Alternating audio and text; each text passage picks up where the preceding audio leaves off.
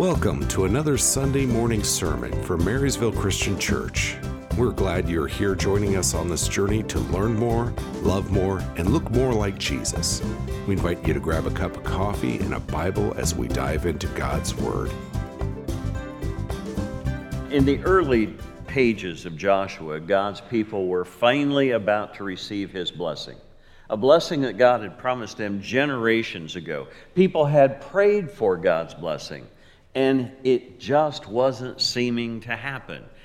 More than a number of them began to wonder, is this ever going to happen? Are we ever going to get what God promised to give us? But now, more than ever, they needed to be strong and courageous. They needed a faith that steps up when the time was right. Today, I want to remind you that the need that we all have as God's people is to keep on trusting God. Don't Stop Believing is not just an 80s anthem by Journey. You know? It's a legitimate theological encouragement. You see it in Hebrews chapter 10, verse 36. You need to persevere so that when you've done the will of God, you will receive what he has promised. Now, before you settle in too much, I know it's kind of cold out. You got in here, you got a little warm. You sat down. Let's have a little audience participation. Read this verse with me just to drill it in and countersink it a bit, okay? Here we go. You need to persevere so that when you've done the will of God, you'll receive what he's promised.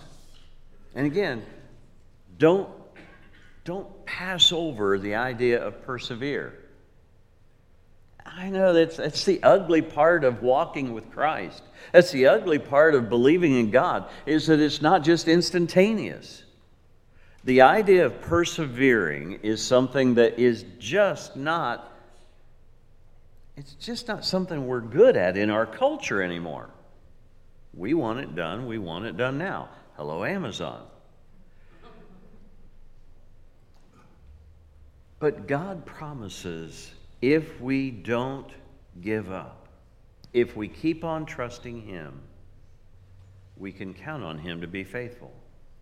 He promises that our obedience to him will be worthwhile, but we have to keep on trusting him. God told Joshua from the very beginning what it would take to receive his blessings. Joshua, you got to be strong and courageous. Sometimes it takes strength and courage to not quit. He encouraged him by Rahab's example that we talked about last week, that he's at work whether we see him or not. And when faith steps up, like it did in an unlikely character named Rahab, even though it was unknown to us, God's work was still being done. But God's just getting started. Watch what happens next, starting in Joshua 6. It's a familiar passage to even the youngest that are probably back in Shaylee's class with the kids now. At some point in time, you're going to hear about the walls of Jericho. And that's what happens now. Joshua and God's people decide to act in faith.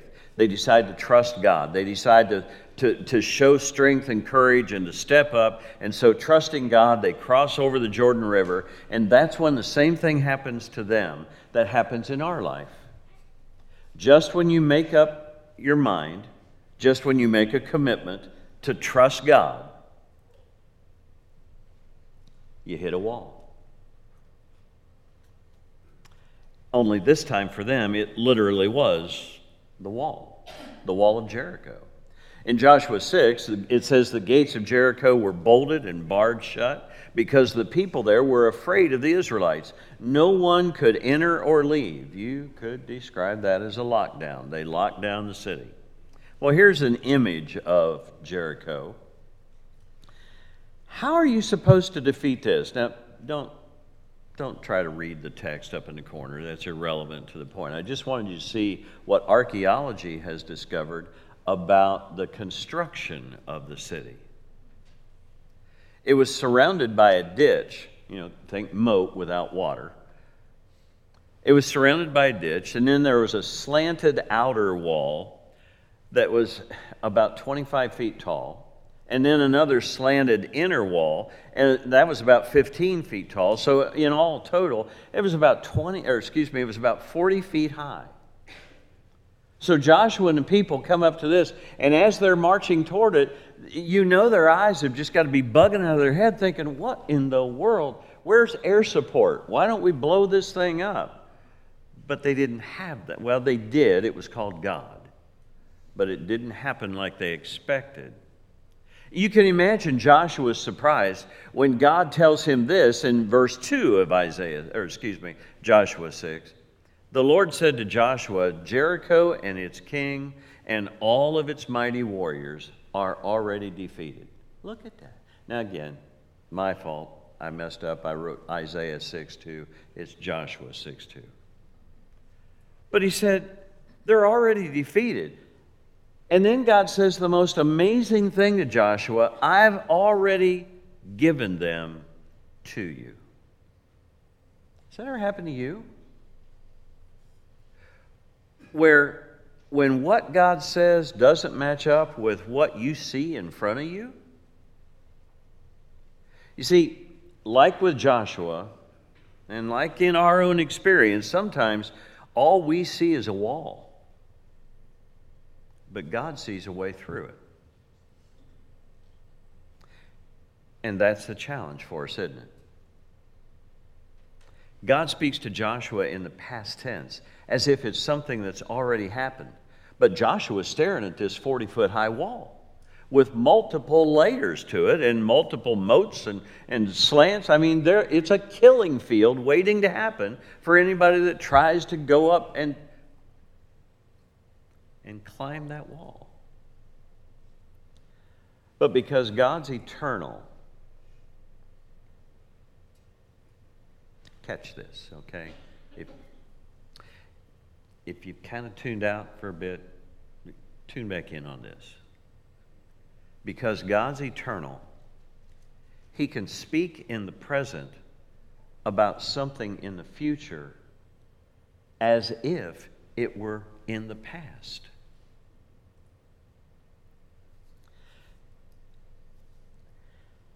God calls us to walk by faith. But God walks by sight.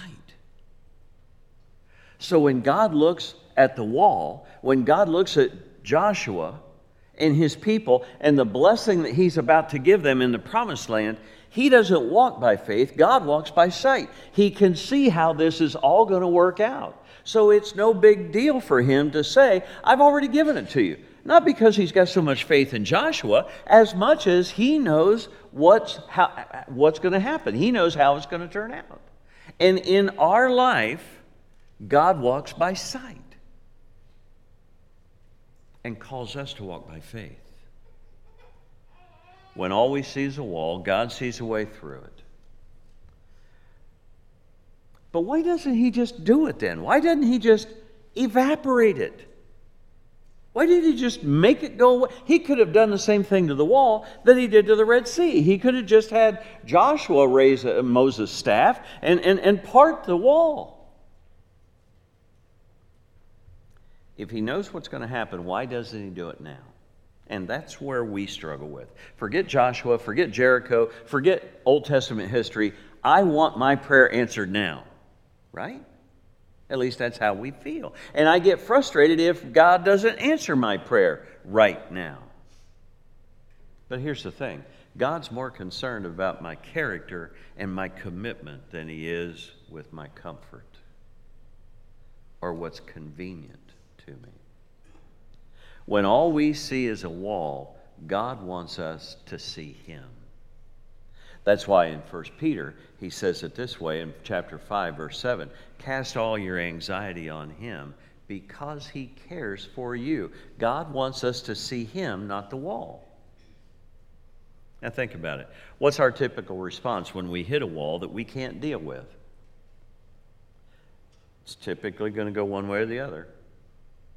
We're just going to give up and turn around and go the other way, or else we're going to turn to God. And when God gets bigger, our fears get smaller. Now here's something you'll probably hear Christians say after they get past their wall. I don't know how I would have gotten through this without...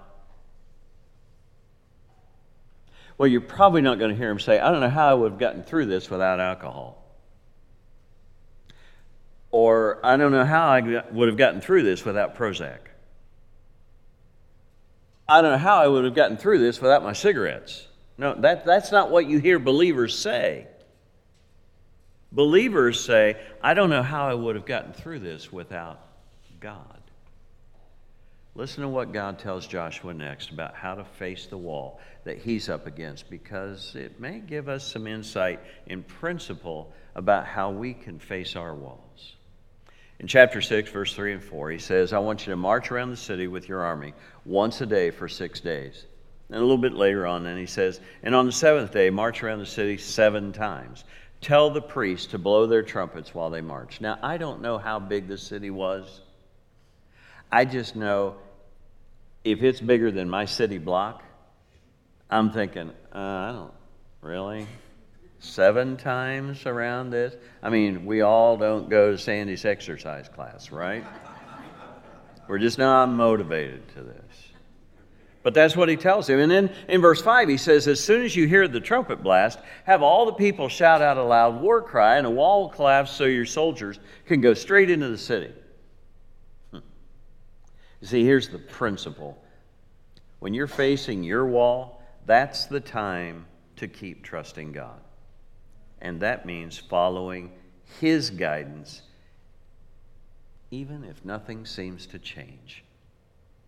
And put yourself in a story at this point. God tells Joshua, okay, I want you to get everybody together. I want you to walk all the way around Jericho. I want you to do it every day for 6 days. And so you're going to carry the ark of the Lord with you. You're going to march around the city. And then you're going to go back to camp at night. If you're part of that group, if this is not just pages in a book or screens on your device, if this is real life, you know what's going to happen. You're going to go back to camp after you've done this. And when you come back to camp, you know somebody's going to ask you, well, how did it go? Did the city fall? You know, are you okay? Was anybody hurt? How's the battle going? How humiliating to have to tell them, well, we didn't, nobody was hurt, nobody died. I kind of tweaked my hammy a little bit, but, you know, that's all. If this is real, not just pages in a book, you're going to look for ways to not be embarrassed to say, well, we went for a walk and came back. And then you gear up and do that the next day. Imagine if you're part of Joshua's SEAL team or Army Ranger crew. You're all geared up, you're ready to go, and all you've done is just go walk around. You know as well as I do, what they're probably thinking is the same thing that we're thinking when God doesn't answer our prayer and when we don't see God do anything right away. God, this is a waste of time. And I know I'm not the only one in this room who's ever had that moment with God where I've told Him, you're wasting my time. That's because we're struggling to keep on trusting God. You see, the time is now when nothing's working and it feels like you're wasting time to keep trusting God. Just because you don't see movement doesn't mean God isn't moving. And that's where faith has to take precedent. Not because we trust our faith or trust our trust. We trust in God. And that God will move even when we don't see Him moving. So I wonder why God didn't show them some progress along the way. You know, like, day 2, they walk around, hey, does that wall look short? What are around the bottom of that? Does that look like bricks? Day 3, I swear that wall looks like it's shorter. Day 5, look, there's a crack. Give me a crack, God. Give me something here.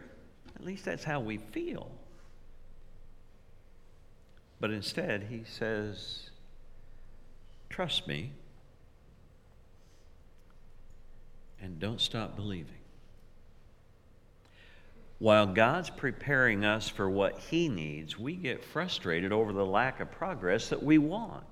Hear this. It's easy to make an idol out of our progress, isn't it? Where we start to crave and long for and look to our sense of progress instead of our God. But the time to trust God is when nothing seems to change. The worst thing we can do at that point is to try to take back control of our lives when we get sick and tired of waiting on God to do something. Joshua's wall at Jericho would still be standing if he'd settled for partial obedience and stopped on day 4 or day 6. Or the round trip of 3 times on day 7.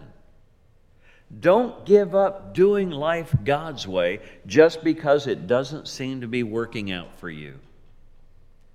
And yet our response typically at that point would be, but I just don't know how much longer I can do this. You ever said that? To God? To yourself? To your spouse? I just don't know how much longer I can do this. That's why the time is now to keep on trusting God. And my guess is that by now, a lot of you already know how the story goes. For days and days, they just keep walking around the same path. And on the 7th day, they marched around the 7th time. And on that 7th day, after the 7 times around it, they blew a long blast on their horn. And they were supposed to shout at the wall. Probably the easiest command anybody ever was given by God to obey. Because I'm guessing after a week and after all that walking around and eating all that dust, I don't know, nothing says it was sunny all week long. Could have been rainy, we don't know. My guess is the easiest thing that everybody there felt like was yelling at that wall. But he says, do it because God's given you the city. Now, the last instructions they were given was this: sacrifice everything in it as an offering to God, but save Rahab and all of her family that's with her. Don't keep anything for yourself or it'll affect the whole camp. The silver, the gold, the bronze, the iron, all of that metal, that belongs to God. And so they did just that. The wall falls down. God's people win an impossible victory that's beyond their scope of imagination. And they do that because they trusted God. But that's not the end of the story of Jericho. And here's where our story of our Jerichos usually picks up. See, Jericho wasn't the only wall standing in the way between them and God's blessing. The bigger wall was a mentality that said, you know what, I'm tired of waiting on God. It's time for me to get mine. An even bigger wall is our impatience. A bigger wall is our frustration that will lead to our ignoring God and being disobedient. The story of how God blesses His people continues on in Joshua chapter 7. God's commandment was clear. Everything was either to be A, destroyed, or B, given to God. And in chapter 7, verse 1 of Joshua, it talks about a guy named Achan. And he kept some things for himself that should have been destroyed. And I totally get that, and my guess is that you do too. God's people have been without for so long. I mean, they were slaves for 400 years. After that, they finally had their freedom. Yes, Egypt had kind of given them stuff to bribe them to get out of Egypt and just leave us alone. And so they had more gold and silver, and stuff they'd only looked at their owners owning, the Egyptians owning for years. Now all of a sudden they're carrying. They can't believe it. But they've also wandered in the wilderness for 40 years. They've done burial after burial after burial until finally an entire generation of people that didn't trust God was wiped out by age. And now, finally, it's their chance to let God bless them. So they go into town, they wipe out everything, and they see all of the wealth that's there. I mean, after all, it says there was gold, there was silver, there was bronze. There was metal. You didn't have to have a really sharp wooden knife anymore. You all of a sudden now had iron you could use. Everything they'd wanted is there. Why would you burn it? It seemed like such a waste of the stuff that I've always wished I had. And Achan decides, you know what? That's too good to waste. I want it now. And that shows up at a place called Ai. The scouting report comes back. This is the next battle. This place called Ai, they're weak. And there's no reason to send in the whole army. Just send in about 2,000 or 3,000. That'll be more than enough. They go into battle and they lose the battle that day. I mean, people died. Israel ran away in defeat. In verse 5 of chapter 7, it says, when the people from Israel saw this, they lost the battle. We don't lose battles. We've got God on our side. They lost the battle that day. And their reaction was, they lost their courage. I get that. Don't you? When you think you've done everything that was supposed to have been done, and it doesn't work out, and you lose. Joshua and the other leaders turned to God in incredible sadness. In verse 7 it says, God, you brought our people across the Jordan River. Why'd you bring us this far only to destroy us? Even Joshua was convinced that this whole thing is about to blow up in their face. His reasoning and rationale is this: our enemies will hear that we can be beaten. We're not invincible. And they're all going to come together and they'll join forces and they'll attack us and they'll wipe us out. And that's when God confronts Joshua about, you've got to keep on trusting me. In verse 10 and following, he says, why are you down there with your face on the ground? Stand up. Israel has sinned against me by ignoring my commands. They kept stuff that should have been sacrificed for God. And God says, they've stolen from me to keep for themselves. You'll never be able to defeat your enemies with partial obedience to me. Now that's my paraphrase of what's written there in Joshua chapter 7. But that's probably still true, isn't it? You see, it's easy for me to settle for partial obedience to God. It's easier for me to kind of follow what God wants me to do in my life and assume that's good enough. The process begins for their healing in verse 14 and following. God's going to point out the one guy who was guilty. So they go through that process. They whittle it down. God finally reveals that the guy's name is Achan, and he confesses to keeping a beautiful imported robe from Babylon. He kept 5 pounds of silver, and he kept 1 pound of gold. And he admits, you'll find it's all hidden under my tent. And when he went to discover it and found it to be there, then it got really tough. Because then God's command was not just take it away from him, smack him on the back of the head, he'll get the idea. No. God says they need to be destroyed since they refused to destroy what I asked. They need to be sacrificed since they refuse to sacrifice to me. Ooh, that makes me uncomfortable, right? But that's where God is. What do you do when you've tried to do everything right and things still fall apart? That's where they were. And that's why the challenge is there for us to keep trusting God when you're afraid to try again. In chapter 8, verse 1, the Lord says to Joshua, don't be afraid. I am. Don't be afraid. Don't be discouraged. That's just it. We get afraid when we're discouraged, and that's where this is. Take the whole army with you this time. Go up and attack Ai. I have delivered. There's that past tense again. I've delivered these people into your hands. The king of Ai, his people, his city, and his land. And, oh, by the way, this time you can keep the spoils for yourself. So the decision's made. We're going to trust God. We're going to do it His way, probably with a lot more attention to detail since they'd just seen what happened to Ai, right? Or what happened to Achan. The battle's won, the city's defeated, and this time God allows them to keep the spoils of war. And in verse 30 it says that Joshua leads his people in worship, reminding them that God is the source of blessings and curses. Here's the takeaway. Keep trusting God. In times of waiting, keep trusting God.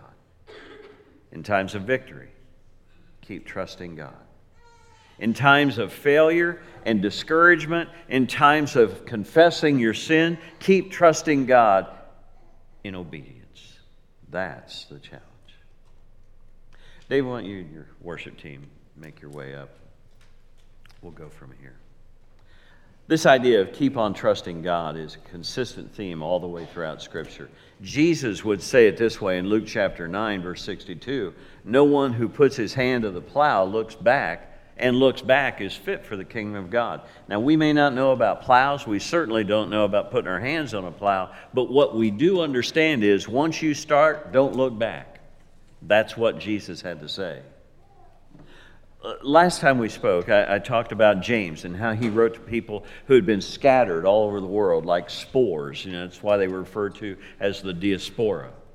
Peter writes his letter to encourage Christians who've been scattered by persecution as well. And when you find yourself wondering if God will ever bless you again, you need to remember this theme. Now is the time to keep on trusting God. Here's how that plays out in 2 Peter 2. Let me read it to you. In verse 20, he says, people can be made free from the evil in this world by knowing our Lord and Savior, Jesus Christ. But catch this. But if they go back into those evil things and are controlled by them, it's worse for them than it was before. It would have been better for them if they'd never known the right way.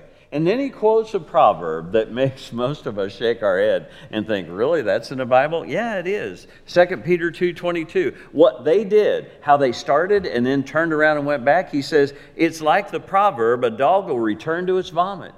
Yay, let's talk about vomit.